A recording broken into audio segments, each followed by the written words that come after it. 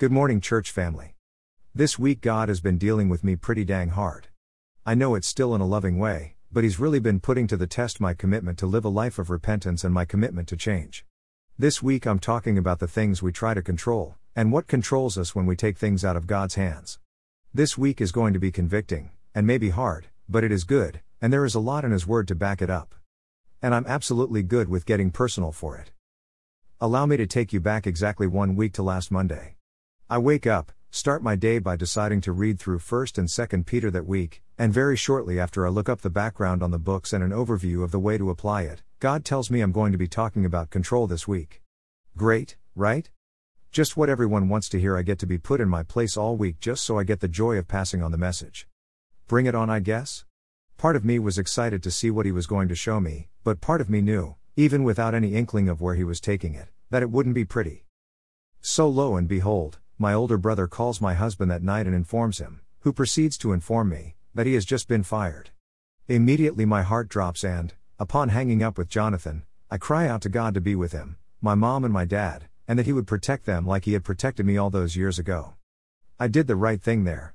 I started off on the right foot, bringing my concerns to God, putting in the prayer request because where two or more are gathered there He is also, and by messaging my brother to offer support, while also letting him know that I could not directly help right now. What God had told me that morning was the farthest thing from my mind for the next 3 hours, during which time I struggled to stop thinking about it, and struggled desperately to keep my hands out of the problem. And He let me go on like this for a while. But about 10 minutes before my coworker walks in, I'm mopping the floor and praying, yet again, for His protection upon my brother and reminding him of all the times he had done the same for me, and verbally acknowledging how badly I wanted to warn my mom of what was going to come, and God stops me and says, "What are you so afraid of?" Rather strongly. So I, also rather strongly, replied back, "I'm afraid of not being there." At this point my teeth are clenched and I'm struggling not to cry because can't God see how much I care about my brother? In my mind at the time, it felt like He was attacking me for my compassion. Of course this wasn't the case, but in the middle of the mess I was incapable of seeing it any other way. Want to know how God talks to me when I'm about to throw a tantrum? But you don't need to be there. I'm there. You spent years praying to get away from there. And ever since, when things get hard, you want to go there all over again. Just let me take care of it. Talk about popping my growing balloon of rage. God has a way of putting things in perspective for me real quick. Once I had let out a few deep sighs while I mentally fixed my tone with Him, He proceeded to bring to my remembrance all the times I had tried to help in the past and how wrong it had all gone. I won't go into detail here, but it wasn't a very pretty look into my former years. He then began to explain that every time I felt that itch to begin controlling something or someone, I needed to start asking myself what I had stopped trusting Him in. Because how many of us know that we can have absolute faith in God in some areas of our life, while we still struggle through others?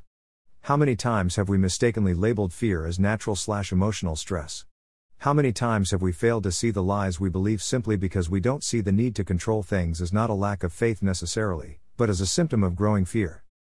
You see, the books of 1st and 2nd Peter are all about reframing our suffering and getting our minds back on the eternal kingdom. Yes, we suffer in the here and now, but this is not permanent, and this will not last. God is still in control. God still has greater. God will not back down from His word. Keep doing well, especially when the unrighteous prosper. Keep raising the standard, the flag, of a different kingdom.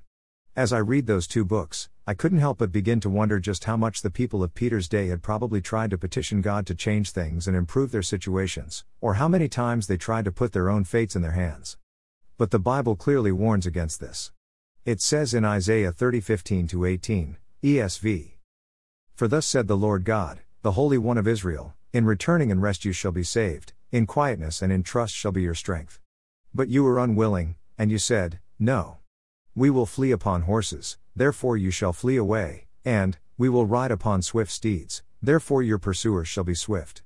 1,000 shall flee at the threat of one, at the threat of 5 you shall flee, till you are left like a flagstaff on the top of a mountain, like a signal on a hill. Therefore the Lord waits to be gracious to you, and therefore He exalts Himself to show mercy to you. For the Lord is a God of justice, blessed are all those who wait for Him." See, the people of Israel had a problem persistently, intentionally, and patiently waiting on God, especially in times of stress. Sometimes we have a tendency to believe our problems are new, but like Ecclesiastes 1:9 says, there is nothing new under the sun. Fear made the Israelites try to control their response to war, even when God had already made a plan for their deliverance. If we're being honest, I'm pretty sure we can all relate. But what's amazing about His Word is that we can find the answer, still, right in the first part of these verses. Allow me, if you will, to plug in a principle here. Allow me to take away whatever argument might be brewing about God being a little unfair to us. In returning to my word, and resting beneath the wings of the Almighty, you shall be saved, in quieting your doubts, and in trusting my authority, shall be your strength. But you were unwilling and you said, No. We will flee upon imaginations, therefore you shall flee away, and we will ride upon swift imaginings, therefore your fears shall be swift in overtaking you. Now does the narrative look familiar? See, we can easily get stuck in our prayers simply because of our errant thoughts.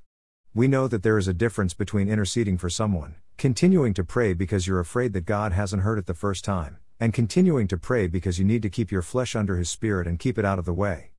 But it's not always easy to see those differences in the moment.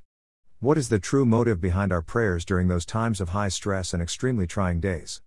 It's not always easy to tell. But two are in faith, and one is bound by fear. The first time I prayed, it was to intercede on his behalf. The second time it was because my brother, 2 hours in, still hadn't had the conversation because he couldn't find a safe place to go for the night. In my fear I prayed again because I had asked for his protection to be upon him, but not open doors for him to sleep in. The third time I prayed, it was for myself, to remind myself of Daniel and the angel being dispatched right away. To remind myself that a delay did not mean a future disappointment, and that I would not continue to act like my prayers were doing nothing. Church, often from our very first prayer, God hears us and has a plan for our problem. But when did we forget the waiting period that often exists with His provision? When did we become so fearful of leaving it alone? Why, church, do we trust God so much with the big picture, but trust Him so little with the things close to home? Where is that disconnect coming from? I can tell you with all sincerity that this root of mistrust is coming from a place much older than you or I, and even though your life experiences can magnify it, they are not its sole cause. Have you ever noticed that the very first words God speaks in Scripture are, "Let there be light," but that the order thereafter is always, "There was evening and there was morning," for every day? Why does God speak of the darkness first, when His light was the first of creation? There are many biblical reasons why, but let me offer up one more. Could it be that God is showing us that even though we begin our day, prayer, in the darkness of our trial, if we would be patient, we would see that the light, provision, is already rising? The light is coming regardless of how many times we cry out for it. The light was already planning to come back the moment darkness fell. We do not need to fear what we do not control. The answers are coming. Let me say it again. We do not need to fear what we do not control. Your finances are in God's hands. Lift yours in worship instead. His lips are still speaking over your promises. So talk about your plan for after it's been received instead of your doubts. God will not leave your prodigal alone, so don't hover. Just listen and obey when He releases you to do your part, a little at a time. Don't stop praying. But pray from a place of faith, not a place of fear or worry. There is a big difference between godly compassion and the need to feel obligated to intervene.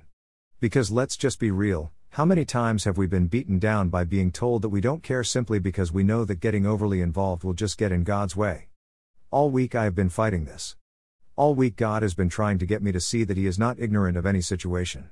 He is not angry at this struggle, but He does want to make it clear that we do not have to keep playing tug of war with our problems. When we act like the fact that we are praying harder makes Him desire to work faster, are we really letting God be in control? At some point we need to just make the choice. Do we rest? Or do we flee? If we choose to flee, we already know where our thoughts will take us. And if we rest? Where do we go? 1 Peter 5:6-7 reminds us, "Humble yourselves, therefore, under God's mighty hand, that He may lift you up in due time. Cast all your anxiety on Him because He cares for you." In other words, remember that His ways are still higher than our ways, but that He will lift up our countenance in due time while we wait on Him. Cast all of our anxiety upon Him because He cares for us, just as He cares for them. We don't need to help God in all things. But in all things we should let Him help us. This week I would challenge you, as He has challenged me continually.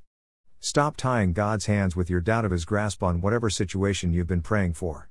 Instead of trying to control the outcome, try to control the income of the thoughts you dwell upon instead. Return to His Word. Rest in the comfort of His Spirit. And be saved from the stress of bearing a burden that's sole purpose is to crush your faith. Some things we are just not meant to carry.